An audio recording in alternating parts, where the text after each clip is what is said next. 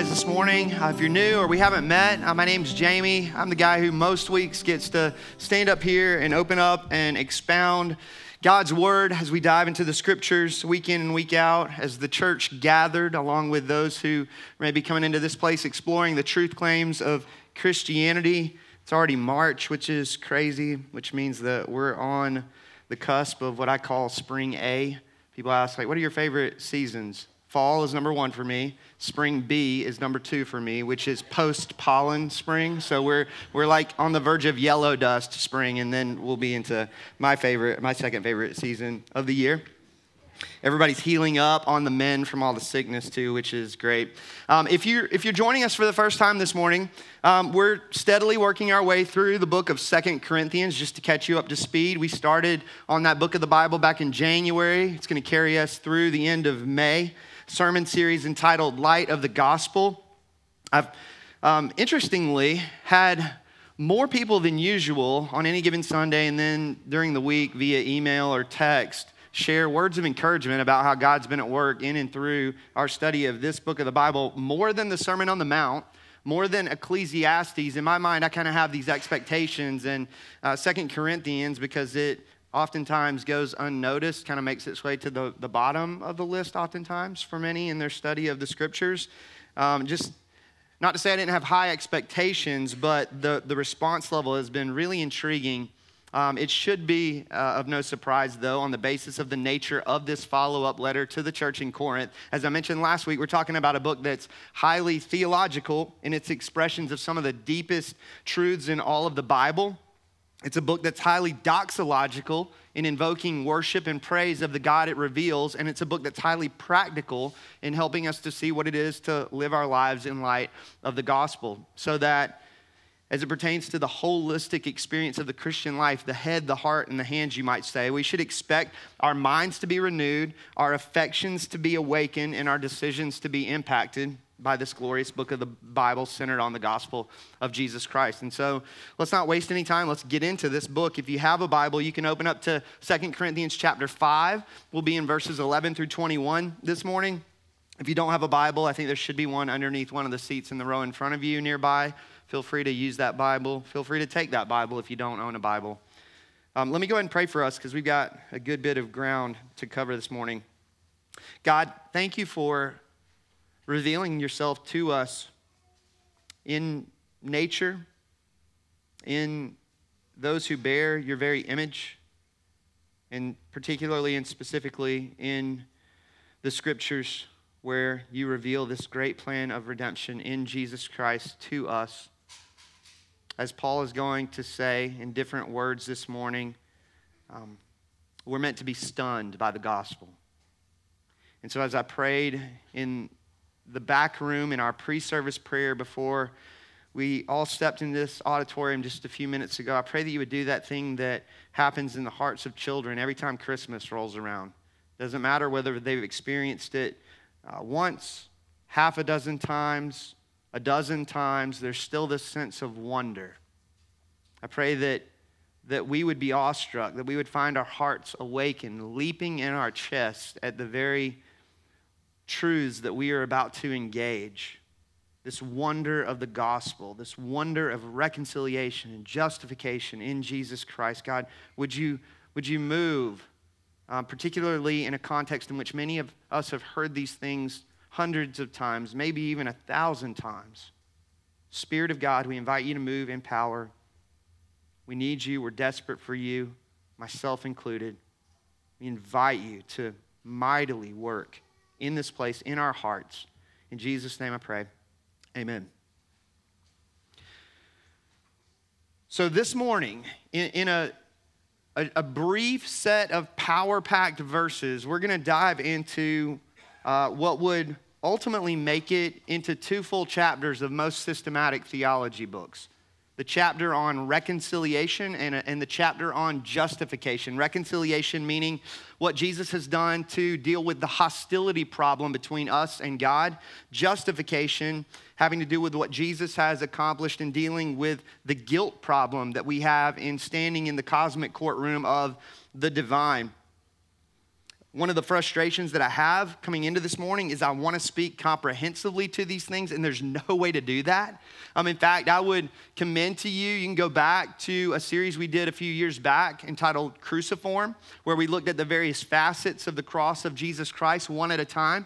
And we actually devoted an entire sermon to this idea of reconciliation and another sermon to this idea of justification, both of which Paul is going to hit on this morning. I'll give you some of the highlights this morning so that if you do go back and podcast those old sermons, you'll probably encounter some overlap there, and rightly so, I think, right? The doctrines of reconciliation and justification have not changed since we did the Cruciform series a few years ago. I think you would rather me copy and paste some things, so to speak, rather than dream up a new doctrine of reconciliation or justification this morning. And so there is some overlap there, but I hope that the highlight reel, so to speak, this morning will suffice. Paul doesn't comprehensively unpack any of these things for us, and yet there's so much here in these verses that are meant to stun us, as you just heard me pray a moment ago. As you dive into verse 11, Paul is picking up the argument where he left off in verse 10, where he says, "Therefore, knowing the fear of the Lord, we persuade others." Paul knew that he himself would give account for his stewardship of the ministry that God had given him. Knowing that we must all appear before the judgment seat of Christ, going back to verse 10, Paul made it his mission to persuade others of the beauty and hope of the gospel. That those without Christ might turn to him and know something of the mercy and forgiveness found in him, and that those in Christ might keep seeing and savoring him, storing up treasures in heaven, chapter 5, verse 10, and bringing holiness to completion, chapter 7, verse 1. Paul goes on to say at the end of verse 11, "But what we are is known to God, and I hope it is known also to your conscience. We are not commending ourselves to you again, but giving you cause to boast about us so that you may be able to answer those who boast about outward appearance and not about what is in the heart."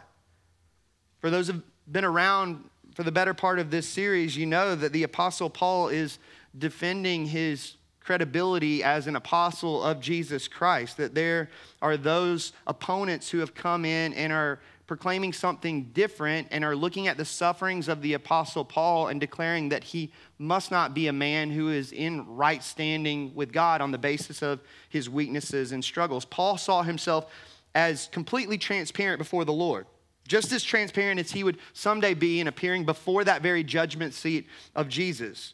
And he also trusted that he was an open book to those in Corinth, both in message and conduct.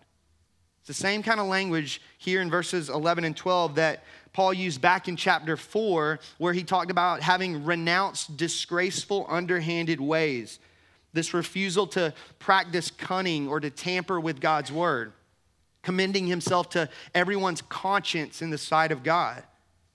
That Paul's ministry is not motivated by financial gain. He's not in it for the book deals, nor is it motivated by approval of man, a desire for increased acceptance and popularity. And what that means is that he's not under any pressure to hide his motivations, his intentions. He's not out to tactically cover up his intentions, nor is he under any sort of pressure to dilute the gospel, to make the message of Christianity more palatable to others by watering it down. He's under no pressure to deceive his hearers, to manipulate them in order to get what he wants out of them. Paul understands that there is no other gospel than the gospel of Jesus Christ, that that's our message. There's nothing wrong with it. There's no need to distort it. There's no need to dilute it. There's no need to disassemble it. Paul's message here in chapter 5, in reiterating that point, it's that the Corinthians might be able to respond to those who are peddling something other than the gospel. Those who boast, as he says, about outward appearance and not about what's in the heart, which is what many scholars believe to be a reference to 1 Samuel chapter 16, the anointing of David as king. If you're familiar with that story, many thought that David's older brother Eliab was the far more likely candidate for kingship on the basis of his stature, his outward appearance. And yet we're told in 1 Samuel 16:7, "But the Lord said to Samuel, do not look on his appearance or on the height of his stature, because I've rejected him. For the Lord sees not as man sees. Man looks on the outward appearance, but the Lord looks on the heart." Like David, Paul wasn't a man of great stature. His suffering's an indication of his weakness. Not much according to the world's standards, yet radically transformed by the power of the gospel. Paul's boast, it wasn't in his oratory skills. It wasn't in his external appearance. It wasn't in his impressive accomplishments. His boast was in the Spirit's work in his heart, that new covenant work of the Spirit. He says, verse 13, "For if we are beside ourselves, it is for God. If we are in our right mind, it is for you." Paul was severely misunderstood by his opponents, who apparently accused him of being out of his mind. That word translated beside ourselves in the Greek, it means out of place or out of mind. It's the same word used in Mark's gospel account when Jesus' family accused him of losing it. We're left to speculate as to why, but Paul was being accused of being a little off his rocker. Like maybe on the basis of his beliefs, which to many were a little too far-fetched. Maybe on the basis of his intense passion and commitment to the gospel, which to many was a little too radical. Maybe on the basis of his ecstatic experiences with the Lord, which to many were a little too mystical. We don't really know. But what we do know is that what Paul says here is, just know that no matter what my seeming state of mind might appear to be, nothing I do, nothing I say is with myself in view. I'm committed to the glory of God and the good of his people. It is for God, it is for you. Love for God, love for neighbor. Paul boils down the law there. So simple and yet so nonsensical in the eyes of many.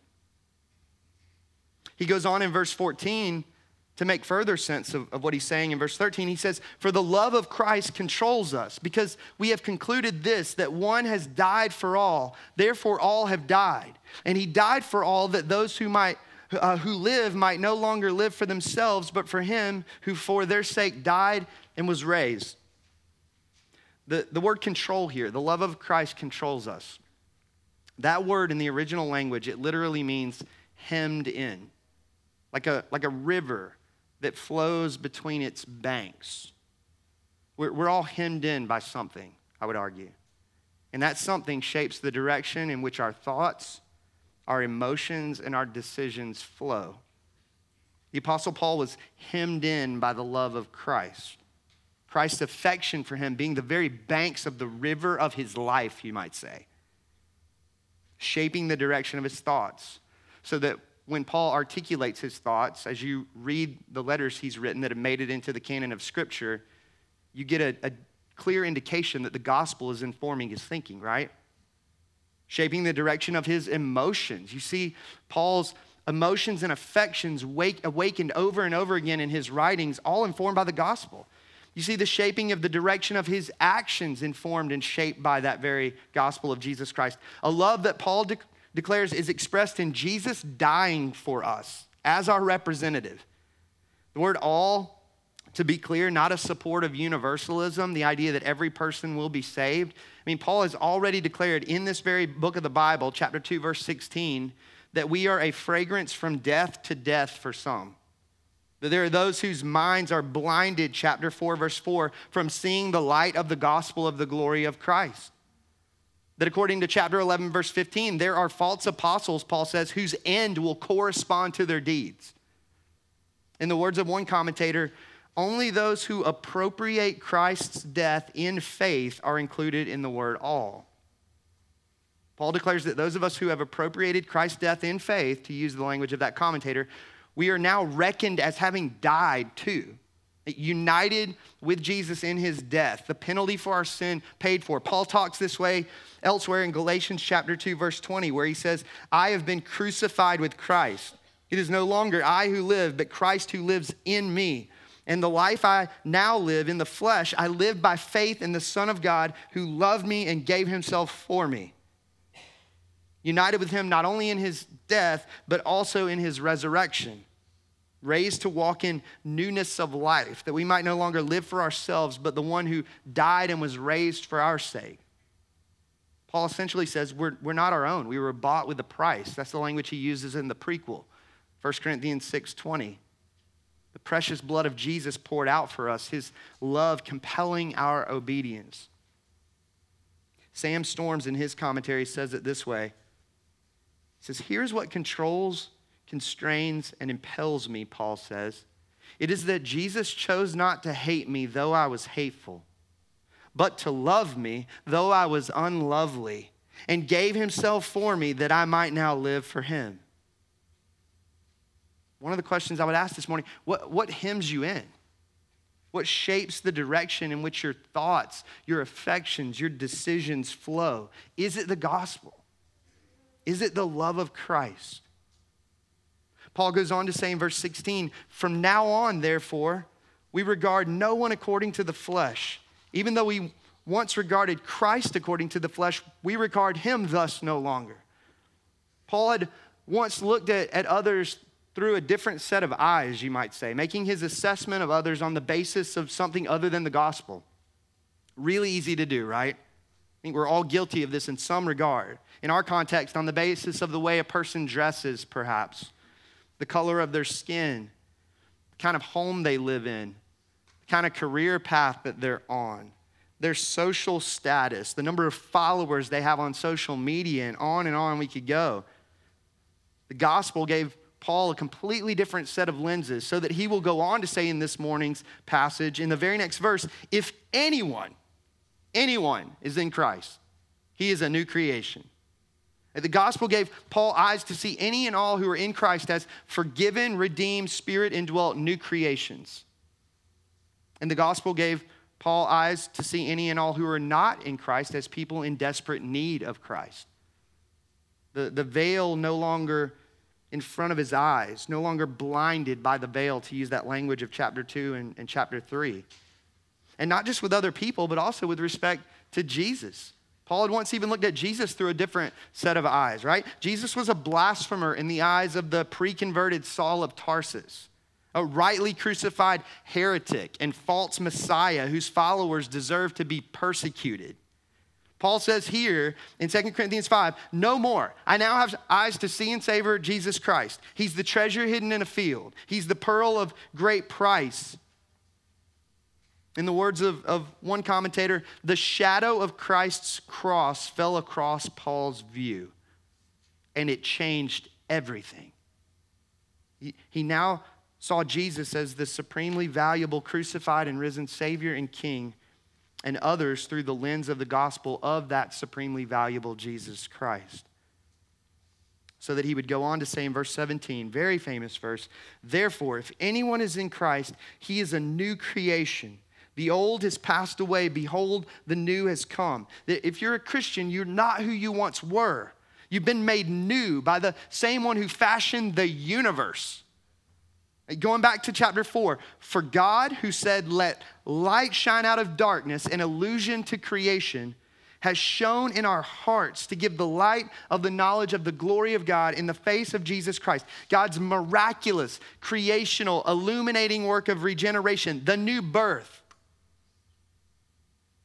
One of the most eye-opening aspects of my study this week was with respect to verse 17.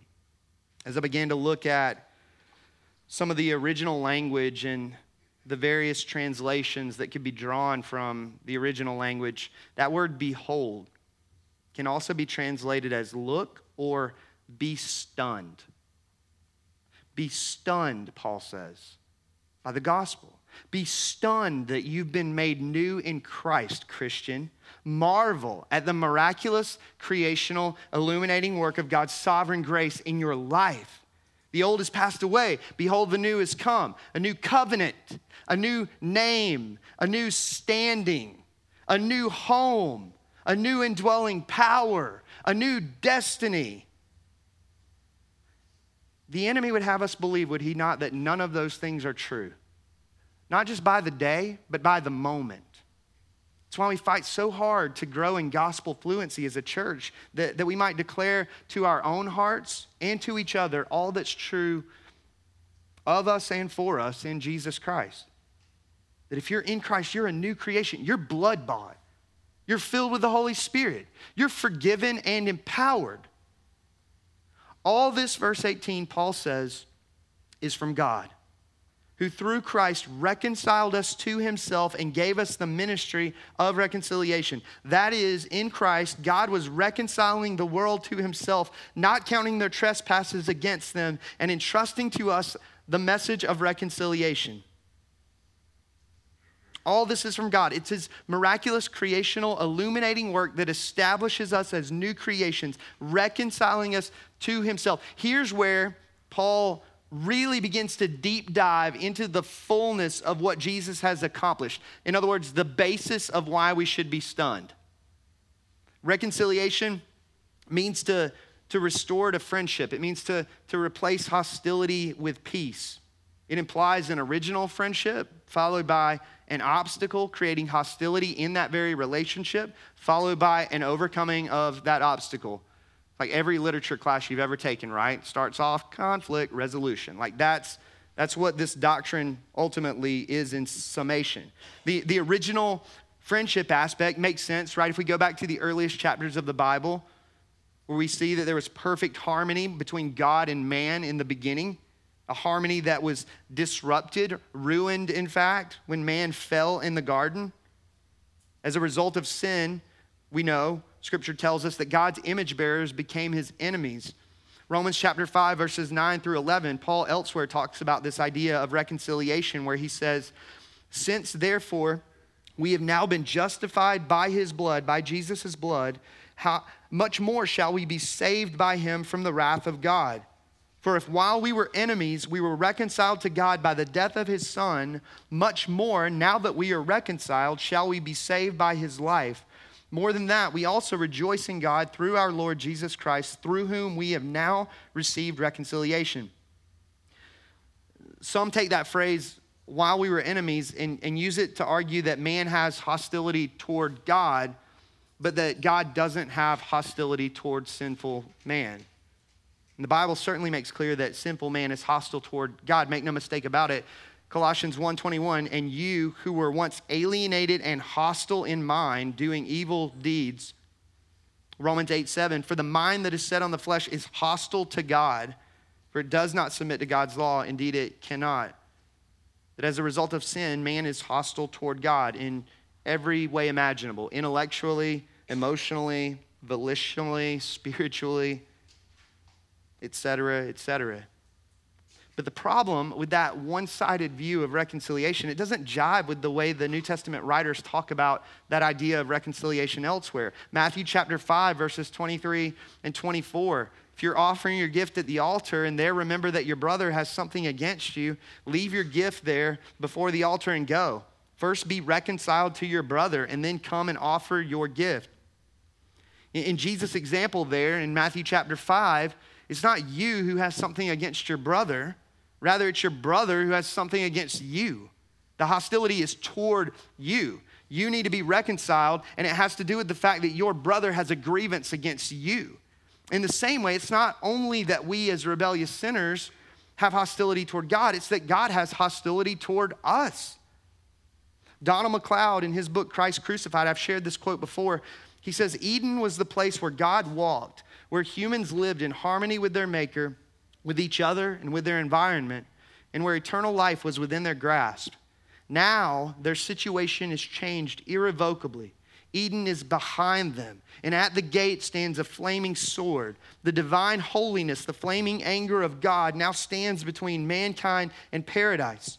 Humanly speaking," he says, "the way back to eternal life is closed, and closed not by mankind's no to God, but by God's no to mankind. Anyone who dares to go back must reckon with the flaming holiness of offended deity." That's what sin does.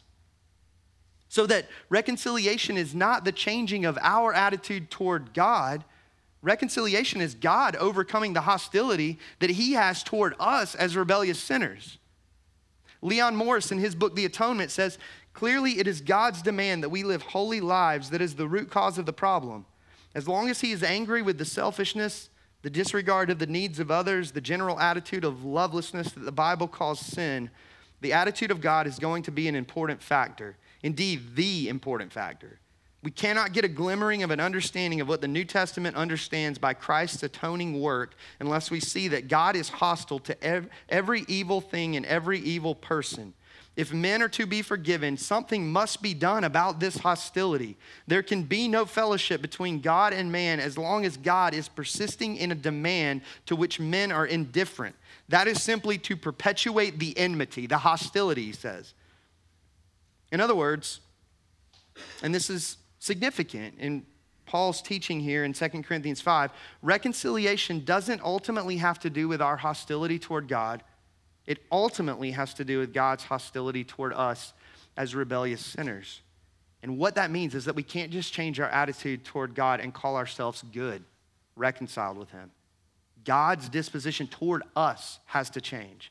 A disposition that you and I cannot change by way of our own efforts, our own merits. If my neighbor has a problem with me because I'm not caring for the lawn well, I can go grab the lawnmower or the clippers.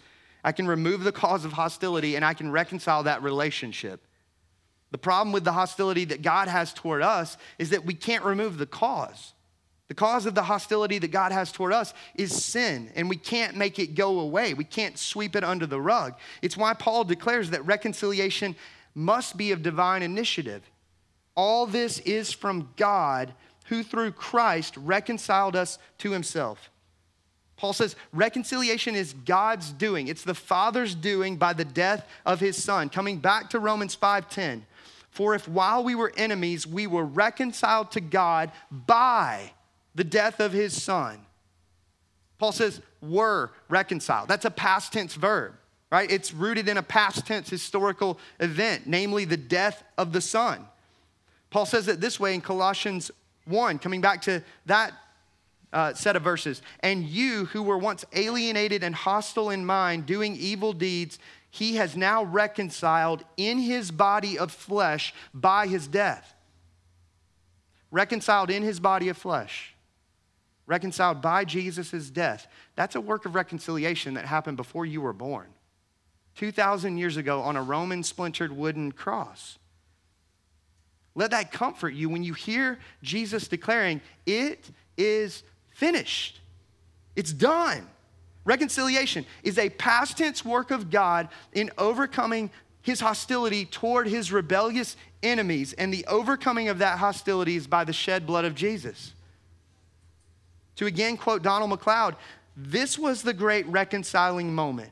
Not our change of heart and attitude, but Calvary.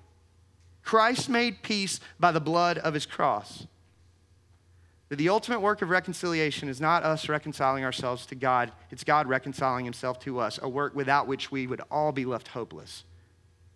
John Piper says it this way. He says, God accomplished reconciliation. That is, God provided the foundation of reconciliation. He purchased the privilege of reconciliation outside of us.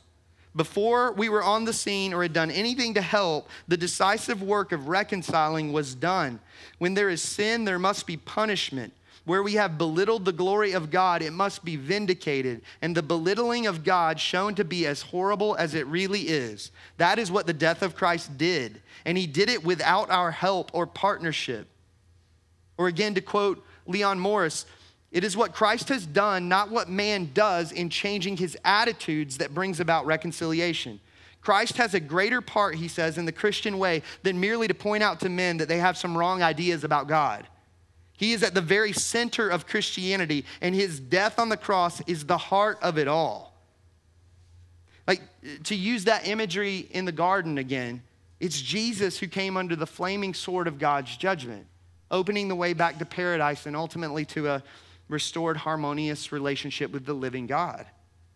The record of debt that stood against us, making us enemies of God, was nailed to the cross, Colossians chapter 2. And the record of righteousness gifted us in Christ establishes us as friends of God. Paul will go on to say as much in verse 21, but first he presents us with the horizontal implications, you might say, the interpersonal and relational implications of God's reconciling us to himself, giving us this ministry of reconciliation. Look at verse 20. He says, therefore, we are ambassadors for Christ, God making his appeal through us. We implore you on behalf of Christ, be reconciled to God. That word ambassadors it really, in many ways, parallels our own understanding and use of that term, describing one who represents a nation or a kingdom in communication with other nations or kingdoms. That as Christians, Paul's arguing, we don't speak in our own name, nor do we act on our own authority. We represent the kingdom of Jesus. We represent King Jesus himself. He is our supreme authority. God making his appeal through us, our imploring others, pleading with them on behalf of Christ. That we have this message, and you know this, Christian, to champion to the world, the offer of peace with God that can be known only by grace alone, through faith alone, in Jesus Christ alone. I'd be doing a great disservice to this text, to this very verse this morning, if I didn't implore any and all gathered in this place who are apart from Christ to be reconciled to God this very moment. If you're not a Christian, according to the scriptures, you're an enemy of God. And there's nothing that you can do to reconcile yourself to him. There's no change of attitude, no change of disposition toward him that will remove that hostility, that enmity between you and him. Coming back to Romans 5:11, more than that, we also rejoice in God through our Lord Jesus Christ, Paul says, through whom we have now received reconciliation. Reconciliation cannot be earned. Reconciliation cannot be worked for. Reconciliation cannot be suffered for. All we can do is receive it. It's a gift from God. If you're not a Christian, I implore you to use Paul's language on behalf of Christ to receive the gift of reconciliation secured by the blood of Jesus this morning. Paul goes on to say in verse 21, for our sake, he made him, Jesus, to be sin who knew no sin, so that in him we might become the righteousness of God. It's what Martin Luther called the great exchange. The sinless Jesus made sin, meaning that our sins were put upon him. He was punished in our place. Our record of guilt nailed to the cross of Jesus Christ so that we can be confident that God will never make us pay the penalty for sins that were paid by Jesus. Let me say that again because many of us will forget that before the day's over with. We can be confident, if you're in Christ, that God will never make us pay the penalty for sins that were paid for by Jesus. Holy smokes. He bore our sins in his body on the tree. Our sin imputed to him. And in exchange, his righteousness imputed to us so that we're not only acquitted before God, we're not just brought back to square one. If that were the case, we'd just sin a moment from then and ruin it all over again. We're not only acquitted, the Bible says, before God, but declared righteous in his sight. That if you're a Christian, Jesus hasn't just taken your guilty record upon himself, but his righteousness has been reckoned to your account too. So that when God thinks about you, he thinks of you as not only forgiven, but as possessing the very righteousness, the very perfect obedience of Jesus. 16th century German theologian Zacharias Ursinus says it this way: God grants and credits to me the perfect satisfaction, righteousness, and holiness of Christ as if I had never sinned nor been a sinner, as if I had been perfectly obedient as Christ was obedient for me. Or in the words of another 16th century theologian, Richard Hooker, he says, such we are in the sight of God the Father, as is the very Son of God himself. It's unbelievable, and yet true for all who are in Christ. God's great work of reconciliation, Paul says, so that when you meet your Maker, Christian, you will not meet an enemy, but a friend. That the hostility that once existed between you and God is no longer. Where there was once hostility, there's now peace. When you envision God as some angry curmudgeon in the sky waiting to zap you with lightning bolts at your first or next failure, you're misinformed on the doctrine of reconciliation in Jesus Christ. His face is no longer turned away from you, but rather turned toward you with the light of reconcilement shining in your direction. Behold, Paul says, be stunned, overwhelmed by the wondrous grace of God in Jesus Christ. Be hemmed in by that love. Allow it to direct your thinking. Allow it to shape and inform the direction of your affections. Allow it to shape your decisions. The love of Christ compelling you. Now an ambassador for him. Now a minister of this stunning reconciliation in him.